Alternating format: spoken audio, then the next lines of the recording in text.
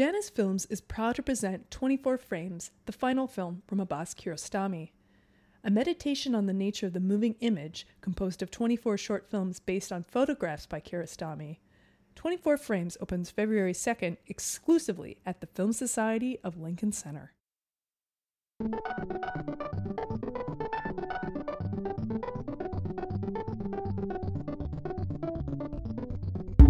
Hello and welcome to the Film Comment Podcast. My name is Violet Luca and I'm the digital producer. An academic once told me that food was going to be the new cutting-edge art form because it engages all 5 senses. So I was advised to consider writing about food in film to stay ahead of the curve. Although that bit of advice made me want to run screaming from the room, it's true that food engages us and bonds us in a way that many other things can't. In this episode of the podcast, we explore how food in film can remind us of our own families, its role in tradition and day-to-day routine, and how the sight of food can make us ravenously hungry. I was joined by Michael Koresky. I'm Editorial Director at Film Society of Lincoln Center. Aliza Ma. I'm the Head of Programming at Metrograph. And Mayukh Sen, staff writer at Munchies, which is Vice's food publication. And I'm a contributor to Film Comment. to discuss the less obvious entries in the canon of food-related films. Here's our conversation.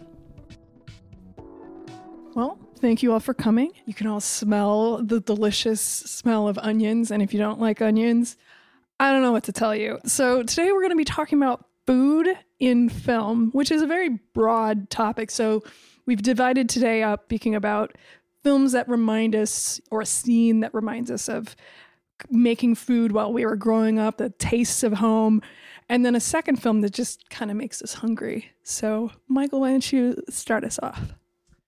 Well, this was a hard one to come up with because even though it seems like there are a lot of these like touchstone food movies, none of them necessarily spoke to my past.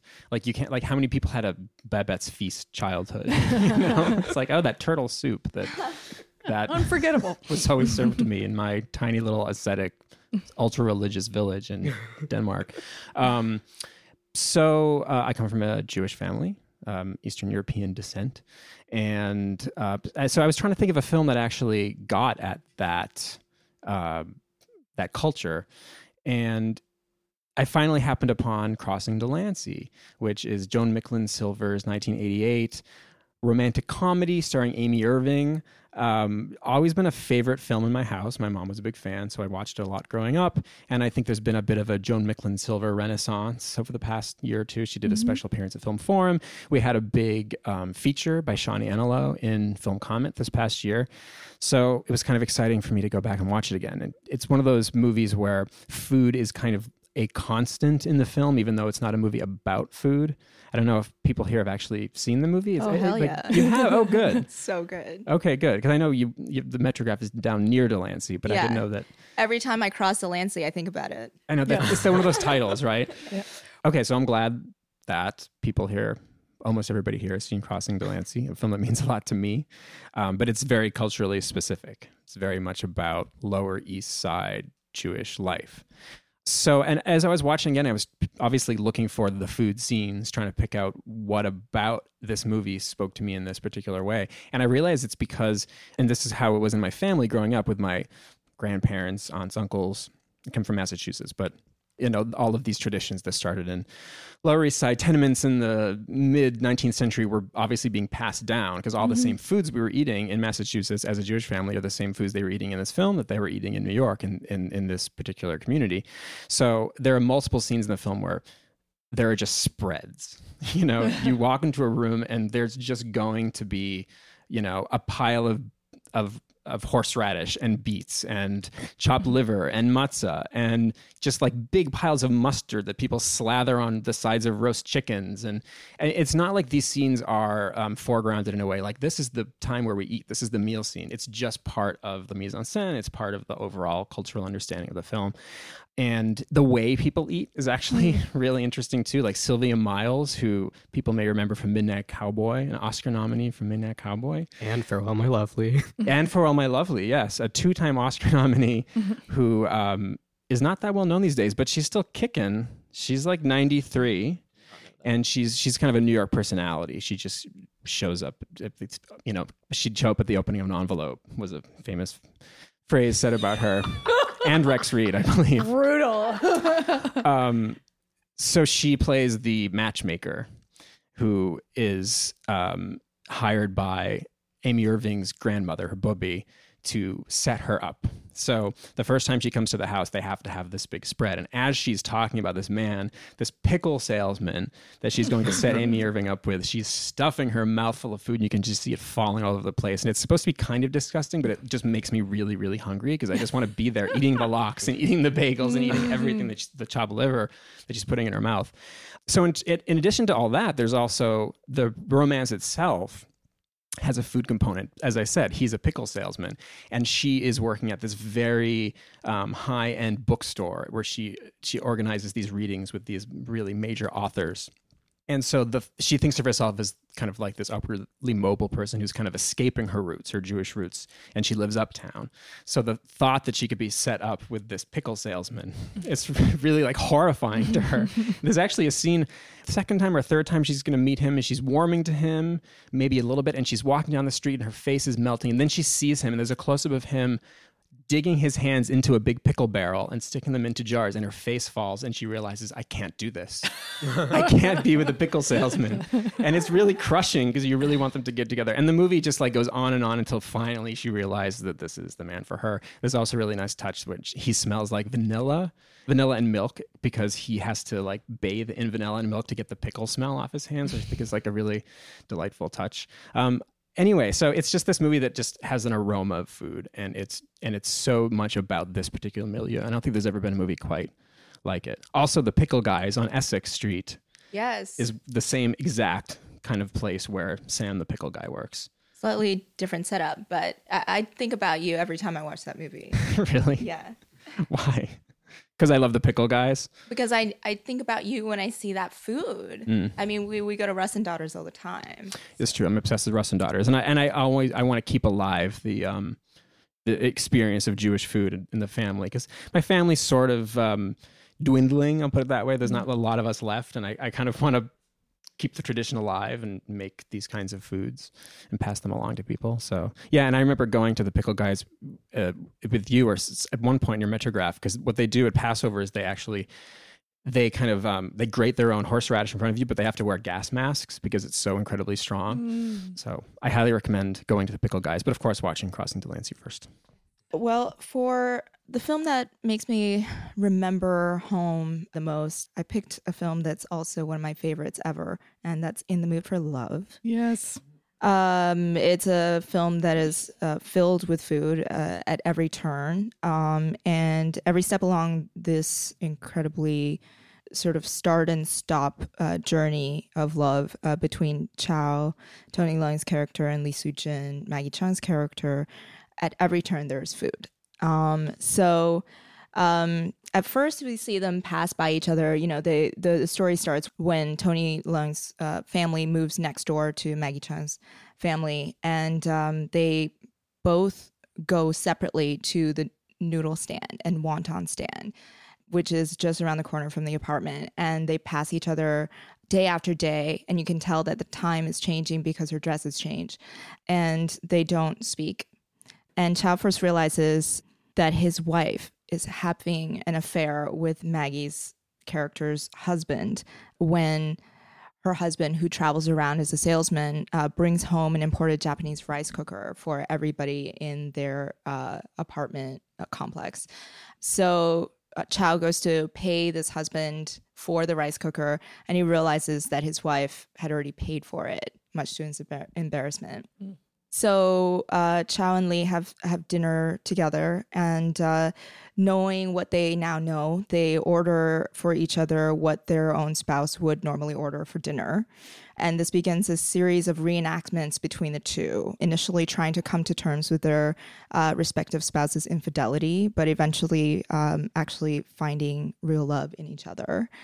And there's this really moving moment where they're at this Art Deco cafe in that scene where they first order for each other. Chow dabs a little bit of hot mustard onto Lee's plate. This is what I think of first when I think of this movie. Absolutely. And it's sort of the most elegant mustard holder I've ever seen in my entire life. And she dips her steak into this mustard and she kind of chokes on it because it's so spicy for her. But, you know, you can tell that at the same time that her palate is rebelling against what she's trying to feed it. There's a swelling of emotions and all of these really complicated sort of battling emotions that are coming to bear. And it's just this unspeakably moving moment that I think about all the time. But in terms of what makes me remember home, I remember I'm from northern China. My family grew up, I grew up with my family near Beijing. So what we eat a lot of around there is noodles, you know, rice. But I remember taking trips with my mother to the South, and that's a similar cuisine to what you would get in Hong Kong, and going to a place to get soup noodles for the first time. That's such a strong sense memory. Every time I have Cantonese food now, I remember being at that roadside stand and having these wontons, having these noodles for the very first time.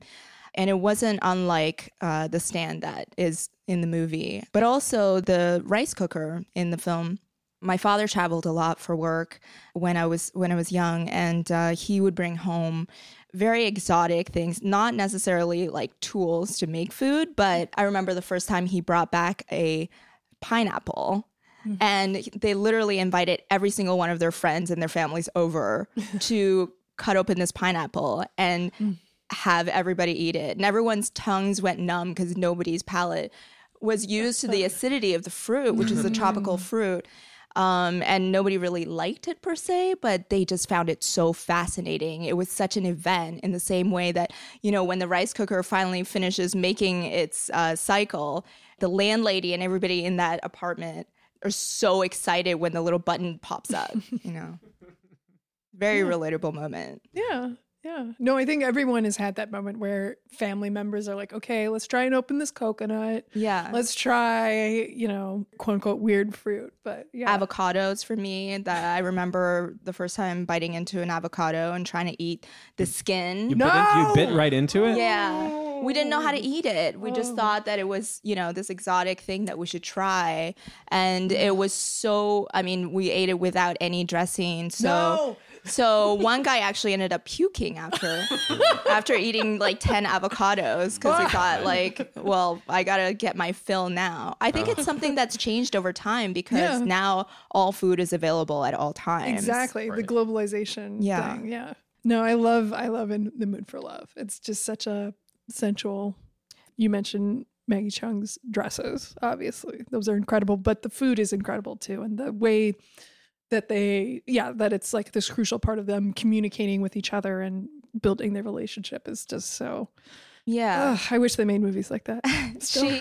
She makes him sesame syrup when she finds out that he's sick from his friend. You know, there's a very sort of tender relationship that both people, because they're so emotionally withheld, food becomes a way for them to communicate their feelings for each other towards the middle of the film. And I think what's interesting about the film is that because film is a medium through which we cannot taste or smell, but the appearance of food really arouses other sensual responses as an audience member. And that's what makes the film all the more appealing. I also think of it in terms of the way the camera is capturing the food. I mean, I know that sounds like an obvious thing to say, but when I think of that scene with the mustard and the is it steak, right? Yeah. For example, I can't separate them eating it and the food itself from the way the camera is kind of tracking back and forth on the table, right? So you have this like very smooth move where the camera like goes from him to her and back again.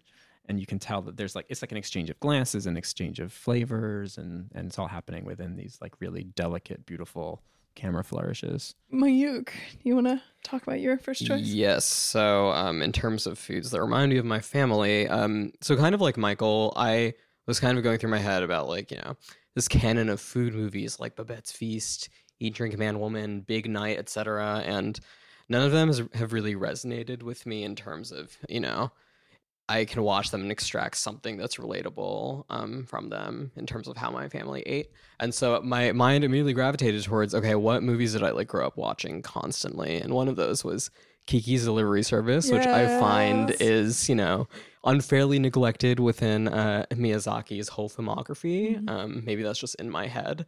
But and it's a movie that I watched a lot with my mom. And I think that in general, someone has probably written a master's thesis on food in Miyazaki movies, but I feel like most people gravitate towards Spirited Away and, you know, these bountiful feasts that exist within it. But I really find a lot of the food in Kiki's Delivery Service, just the way that the film treats food so beautiful and subtle, because I think that the film is about depression in a lot of ways and how, you know, this, and I think that's why I respond to it so much, you know, and I think that, so obviously Kiki, you know, a big pivotal part of the whole plot is that Kiki moves into this bakery, you know, in this new town, away from home. And so she's surrounded by bread and cake and everything else. But a lot of the food scenes in that movie are just her eating like the most simple stuff. Like you know, there's just a bunch of like oatmeal with honey and milk and everything like that. But a lot of the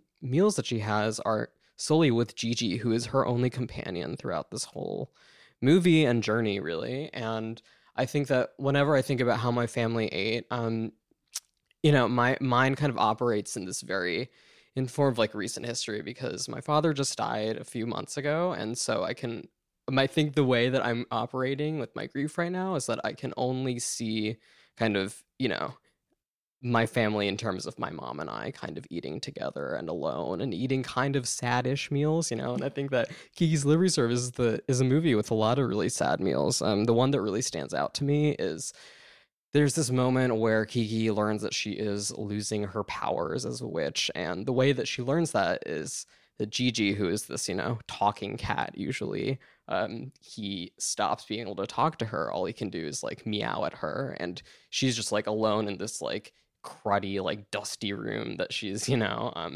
lives in outside the bakery. And she just like notices that, you know, her cat is meowing at her instead of actually talking to her and responding to her queries and stuff. Then she gets on her broom and she realizes that she can't even fly it. But as this is happening, she's like eating this meal. I think it's just like fried egg and sausage and I think toast. And it is like it's just like a breakfast meal, you know, but for some reason, just the moment at which that, you know, that meal comes within the movie is just so beautifully sad. And it reminds me a lot of just like eating with my mom lately, you know, and just how like a lot of times we don't even really think about what we're eating almost. We're just like eating just enough to kind of like sustain us and get by, you know. And I think that, I don't know, I in general, I feel as though that movie is not given enough credit for how subtly and intimately it treats kind of, you know, this preteen's depression and just what it's like to kind of embody that mental state, you know. But I will also say that in general, there's a lot of other food within that movie that is not so sad, that is treated really beautiful by Miyazaki. Like, so I'm allergic to fish, but there's this herring pot pie that she makes for one of her, like, I guess, clients, you could say. And God, it looks so beautiful. It's just like, you know, this ugly thing, like shaped like a fish that when it's put in the oven and then when it emerges, it's just this like beautiful, like golden crusted and it's gorgeous. I wish I could eat it, you know?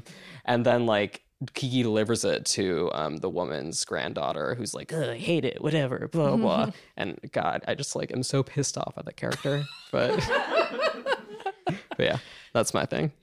Yeah, that lady doesn't know what a tough time Kiki is going through right now. Truly. It's outrageous. And how much love went into that herring pot pie. It's crazy. Don't order something if you don't want it, lady.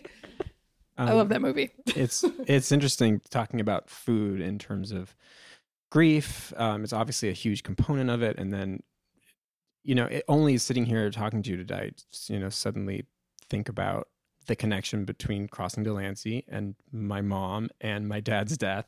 It really is a similar thing. Like the last really happy memory I have of my dad is totally food related.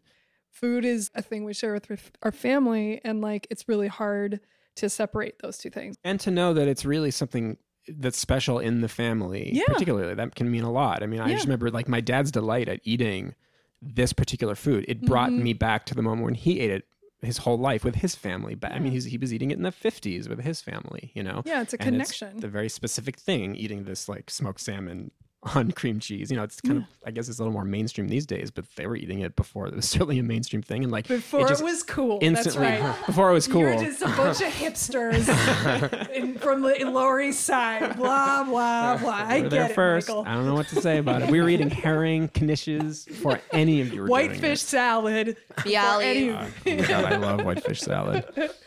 But yeah, well, I'm going to talk about another type of simple meal. My family would make for holidays. We'd make a big old spread. But most of the items were from boxes, like rehydratable mashed potatoes, cranberries from a can, vegetables that were frozen and then prepared by boiling them so they would have like negative flavor.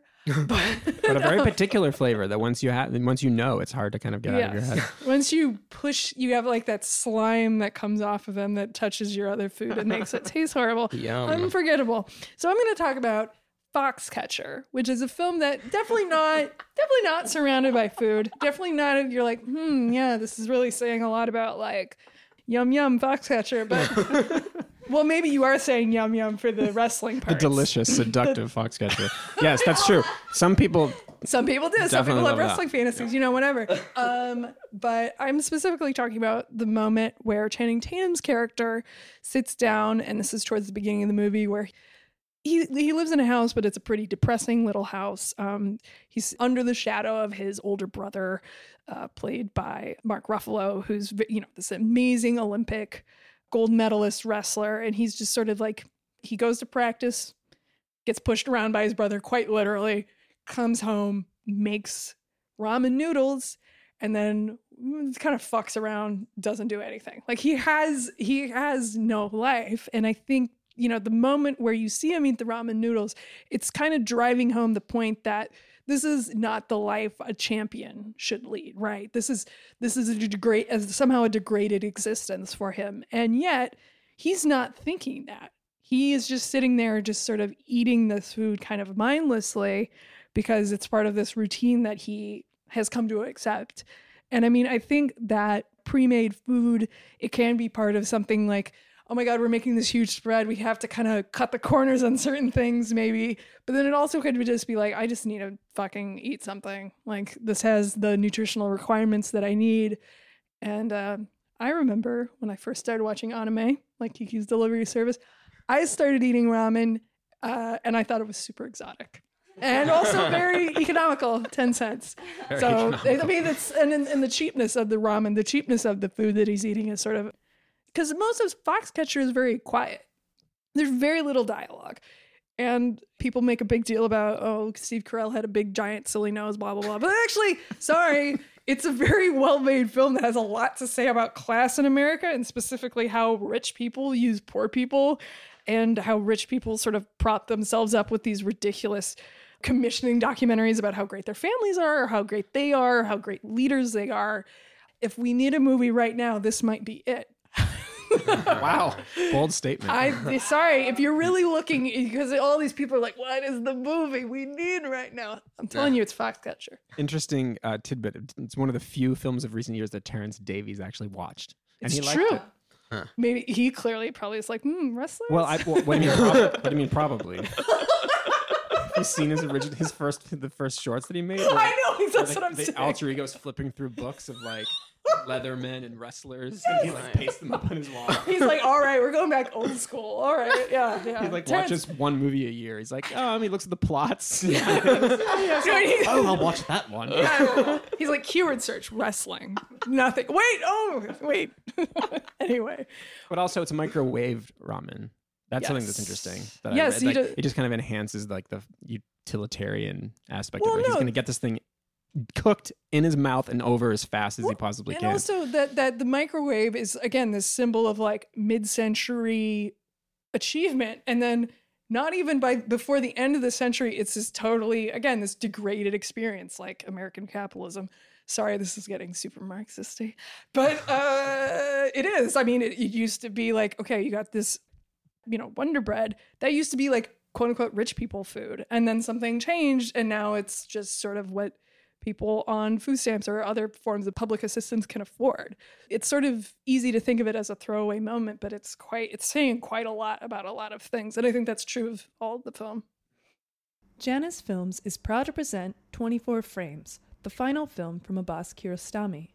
A meditation on the nature of the moving image, composed of 24 short films based on photographs by Kiarostami. 24 Frames is a playful and moving farewell to one of the giants of cinema. Called, quote, gorgeous and enigmatic by The Guardian, 24 Frames opens February 2nd exclusively at the Film Society of Lincoln Center. But you did not prepare microwavable ramen for us tonight. I did not, no. So everyone knows because we haven't said yet, as we sit Yes. here, we can smell food from the kitchen cooking, so we can actually eat when this podcast is over. Yeah, because we're getting dirty looks making are like, ourselves hungry. Wrap it up.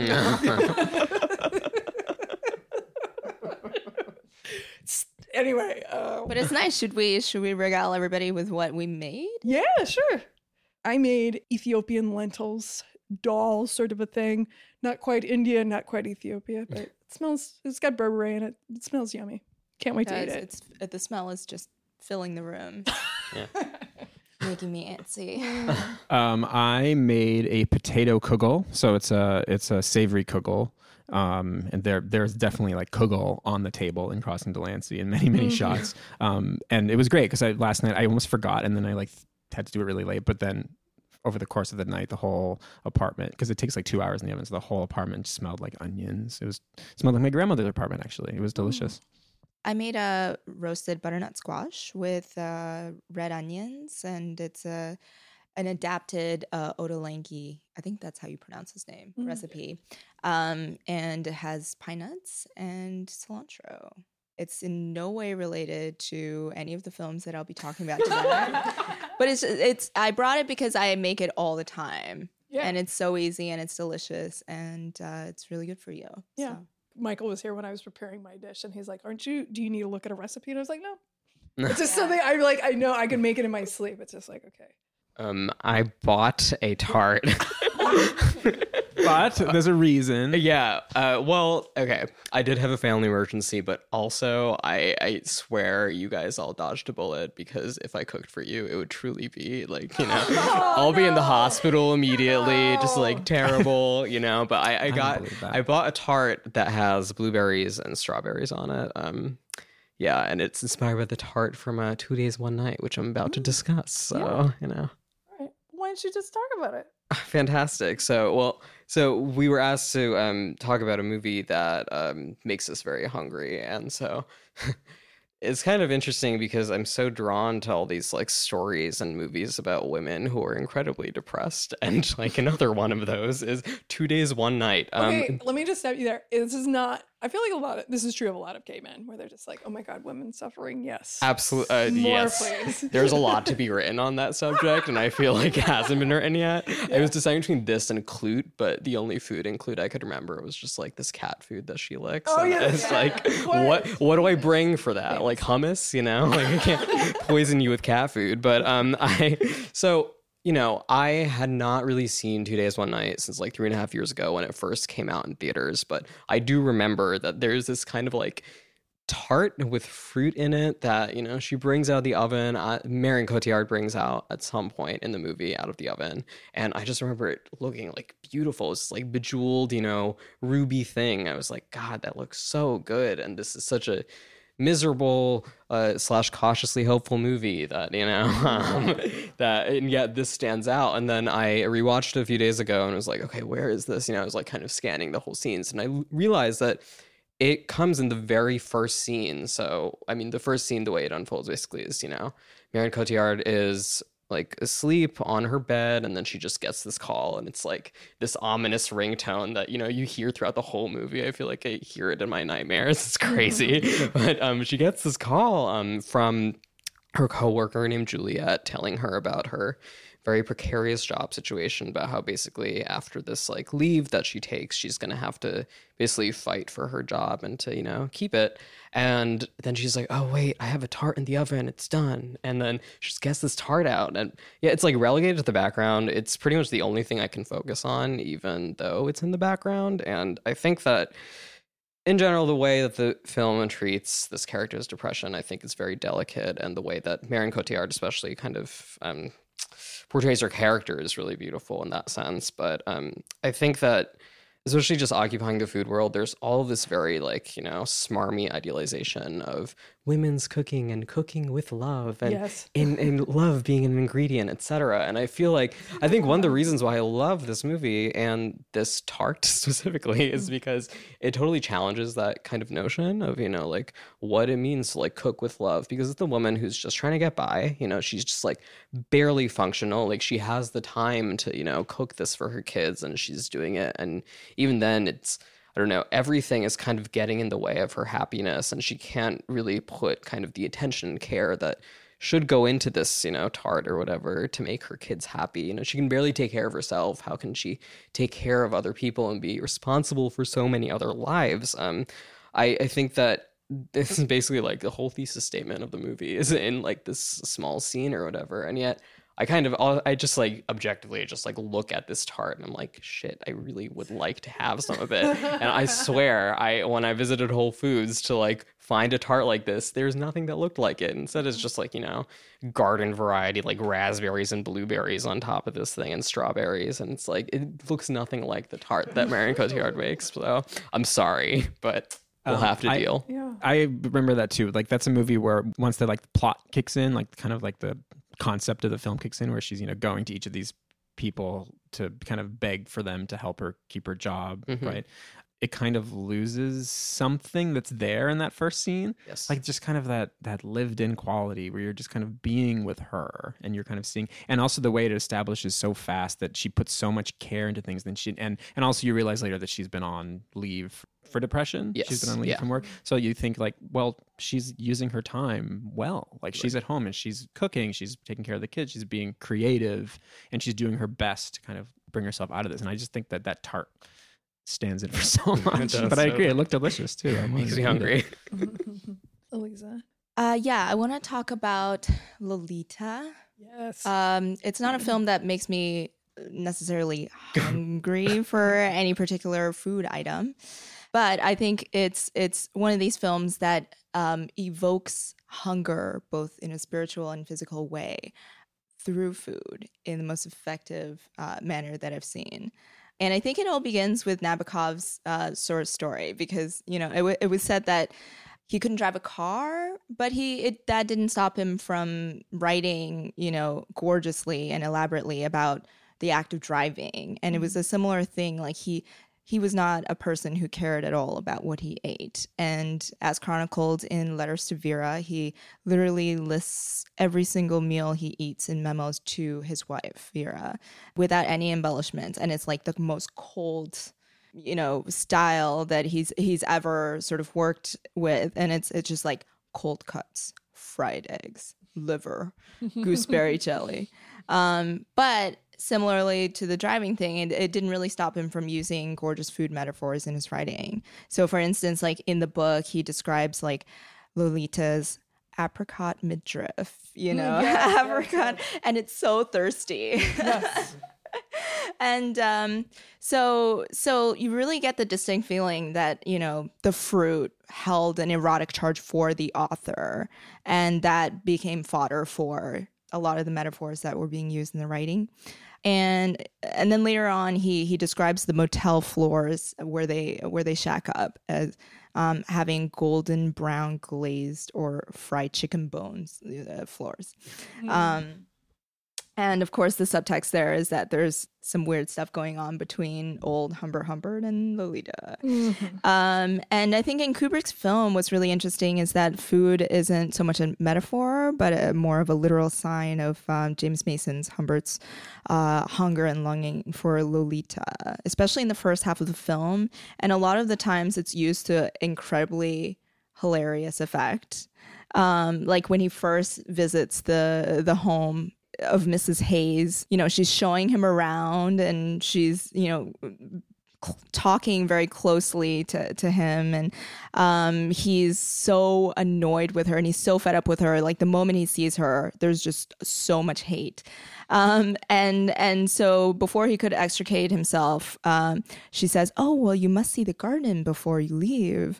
And as she's describing her incredible cherry pies that won all these awards in the fairs, you see this shot of Lolita, you know, this elevator shot up and down, from the perspective of Humbert, and you know, the mother is talking about the cherry pies in the background, and in that moment, Humbert decides, "Oh, I'm going to stay. I'm gonna rent this. I'm gonna start living here right now." And when the mother asks, "So, I'm sorry, what was the decisive factor for staying? Was it my garden?" And he said, "I think it was your cherry pie." And it's so funny because it's also used as a sort of like sign of his disgust for Shelley Winters' character.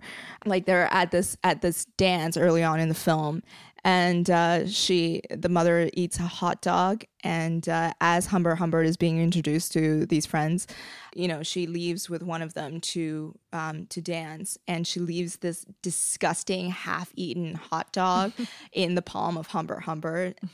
Nothing has ever made hot dogs look less appealing. Besides a real hot dog. No, I actually think they're awesome. You can't look at them though. No, they look amazing. Fine. Agree to disagree. But food really, I mean, it's being used in such a hilarious way in the beginning of the film, first half of the film, to sort of emphasize the relationship these characters have, and so much of it goes unspoken. You know, it's either a signal of people's love or desire for one another, or it's being used as a sort of way to show disgust for one another. I mean, there's no glass of champagne has ever looked as disgusting as when they go home from that dance and Shelley Winters pours James Mason a glass of what she calls rose champagne. But then Lolita comes home and she's hungry and she says, you know, they had these disgusting salty fish eggs there and I couldn't eat anything. And Humbert rushes to the kitchen and makes her this sandwich it's just loaded with mayonnaise. And he says, "Just the way you like it." But I think my favorite scene, like of all time involving a food item on film, is when Lolita is tasked with bringing up Humbert's breakfast. And by the time she's gotten from downstairs to upstairs, she's already eaten all of his bacon and she's in the process of eating his toast. And she sits down and he starts trying to impress her by reciting Poe to her. And she says, "It seems like these poems are kind of corny, to be honest." And he says, "Well, if you were my student, I would definitely give you an A+." And this transitions into a sort of like more amicable talk between the two of them. They bond for the first time. And he says very earnestly, you know, "I would never betray you, your trust. You know, I would never tell your secrets to anybody." And at that point, she reaches down into his plate and takes one of the fried eggs and dangles it on top of his face. And she says, "Well, for that, you get a reward." And she tells him, "Lean your head back, open your mouth, and you're allowed to take one small bite at a time." And at that one moment, you know, just all of his hunger, his spiritual and physical hunger, and all of his, it comes forth. And I mean, it doesn't make me want to eat fried eggs ever again. But I think it's a really interesting way that, you know, It's a perverse way of eating eggs. It's Yeah. true. I mean, and that it actually made me think, I forgot about it till you brought it up, and I was always really repulsed by that. I mean, it's amazing. It's an amazing scene. But like the thought of dangling a single fried egg and eating it that way, there's something about, I don't know, the gelatinous quality of it. It's just really perverse. It's very perverse. You take and something, it's not right. It's not supposed to be done that way. It's so much about power, and at that one moment, their power dynamic kind of flips, and it's because of this fried egg. What is the deal with Kubrick and food generally? Now my mind is racing over Kubrick films. Does he does? Well, there's not a lot of. I mean, Clockwork Orange. Yes. Well, I mean, I was thinking of actually the Milk Bar, but you were thinking of. Well, the spaghetti. Oh yes, of course, the And spaghetti. what? Try the wine. And the way that he chews, the way Malcolm McDowell chews, and then At the opens his end, mouth in the yes. hospital, Right. way Yes. wanting to be fed. I think that Kubrick. And then there's the bacon scene in The Shining. Oh, Right. right. Yes. So I don't think that he makes food sensual. I think he makes it grotesque. Yeah. Well, I'm sure we'll get a academic monograph very soon to the film comment offices about Kubrick and hideous food, monstrous and Kubrick food.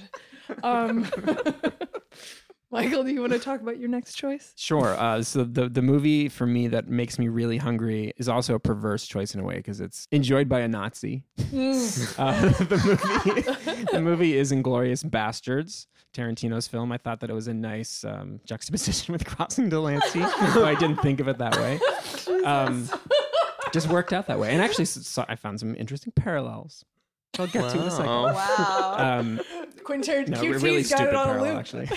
Crossing Delancey on a loop. You never know. You never know. I know that guy's weird. Well, I actually thought it'd be interesting to talk about food in relation to villains because that's a thing that actually turns up a lot. Going back to Dracula, I mean, it's about voraciousness and desire and hunger, and often a lot of villains are kind of tagged to the foods that they eat, even in like tiny ways. So actually, just when I figured out I was going to do Inglourious Bastards, I thought, okay, it does seem like a lot of villains in a lot of famous American films are connected to food, not just Hannibal Lecter for obviously reasons, but like Norman Bates eating the candy corn while the car goes into the bog. And that made me think of Javier Bardem in No Country for Old Men, the way he can't stop eating those sunflower seeds. And there's and I thought of Baby Jane serving that bird. I thought of, and even Annie Wilkes, Kathy Bates in Misery. I was thinking like there's got to be something, and her weird food thing is that she's considered to be tasteless. She has no taste, so she talks about her recipes and how she like mixes spam into her spaghetti, and it's supposed to be so disgusting, and like all of her, she has so many negative qualities, right? That one of them has to be her bad food taste. So this really, like, if you go back and look at most villains, there's some food element, but for me, the strudel that Hans Landa eats in Inglourious Bastards is the most delicious, purposely the most delicious looking dessert I can even think of in a movie. It's perfectly flaky and crispy, and the sound design in the scene is emphasized, so you can hear every time the fork goes into it, every crunch of every flake, and the way that he chews. And there's a close up of the whipped cream as it's being put on the strudel. The scene is really interesting because it's the scene where he's kind of pseudo-interrogating the Melanie Laurent character. He's killed her whole family years before in France, and she's gone into hiding. He doesn't know that this is actually her. We believe he doesn't know.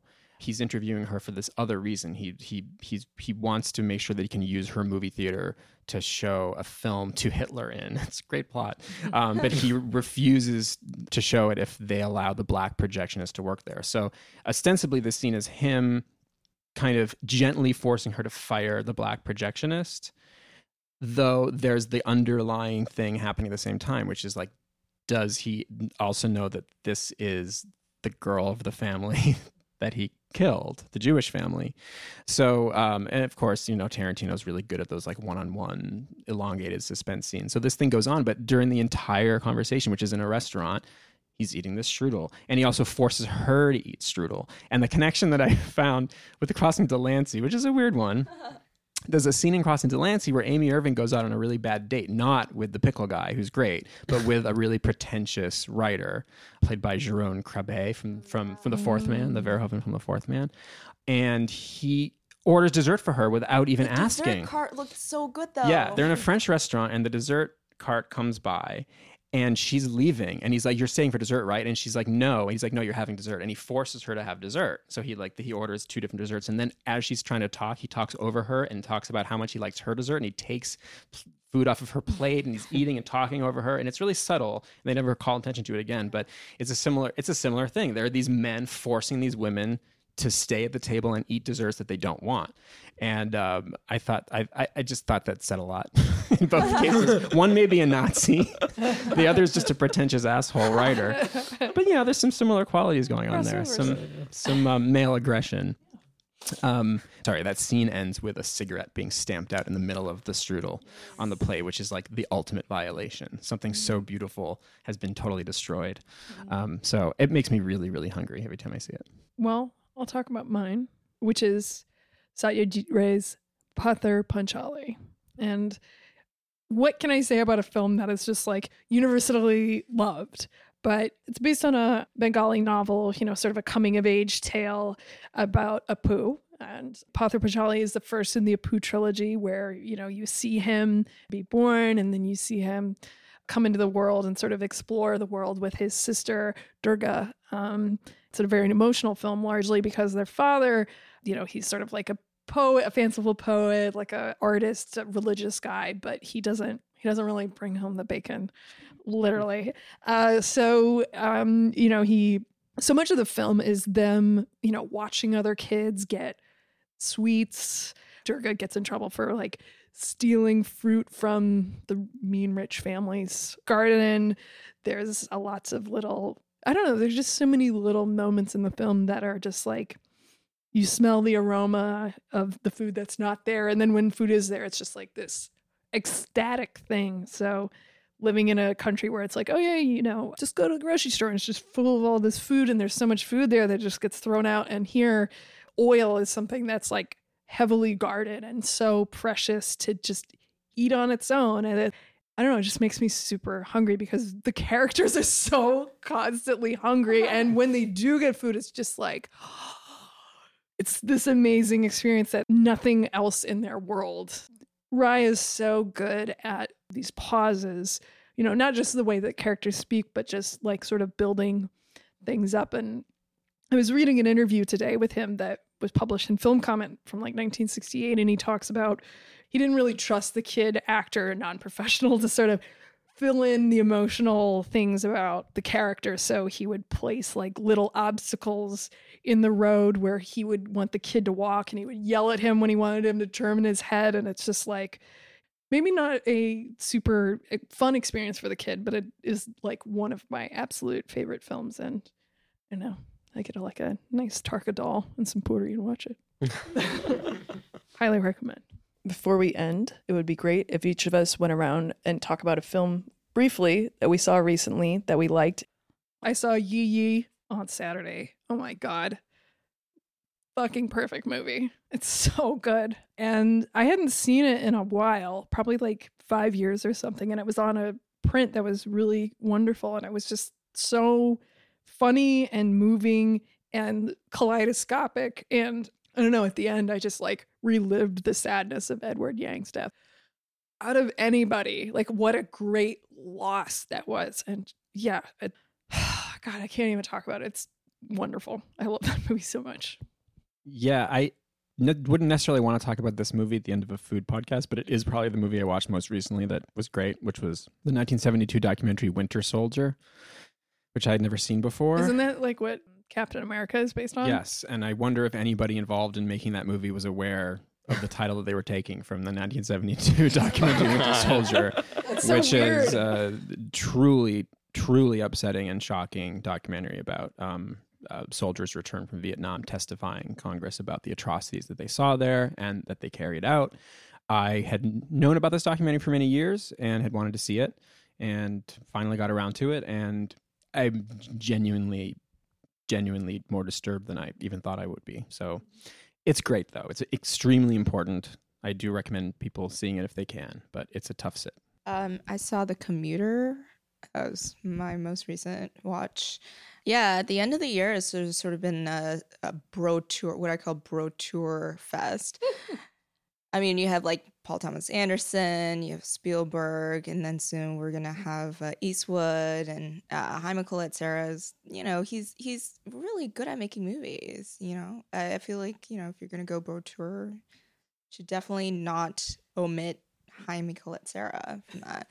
I mean, I watched it in a movie theater in Queens, and literally every single person was on the edge of their seats, and there's such an intense buildup from throughout the course of the film that everyone was just kind of like going crazy. And so I highly recommend watching it in a movie theater if you're gonna watch it at all.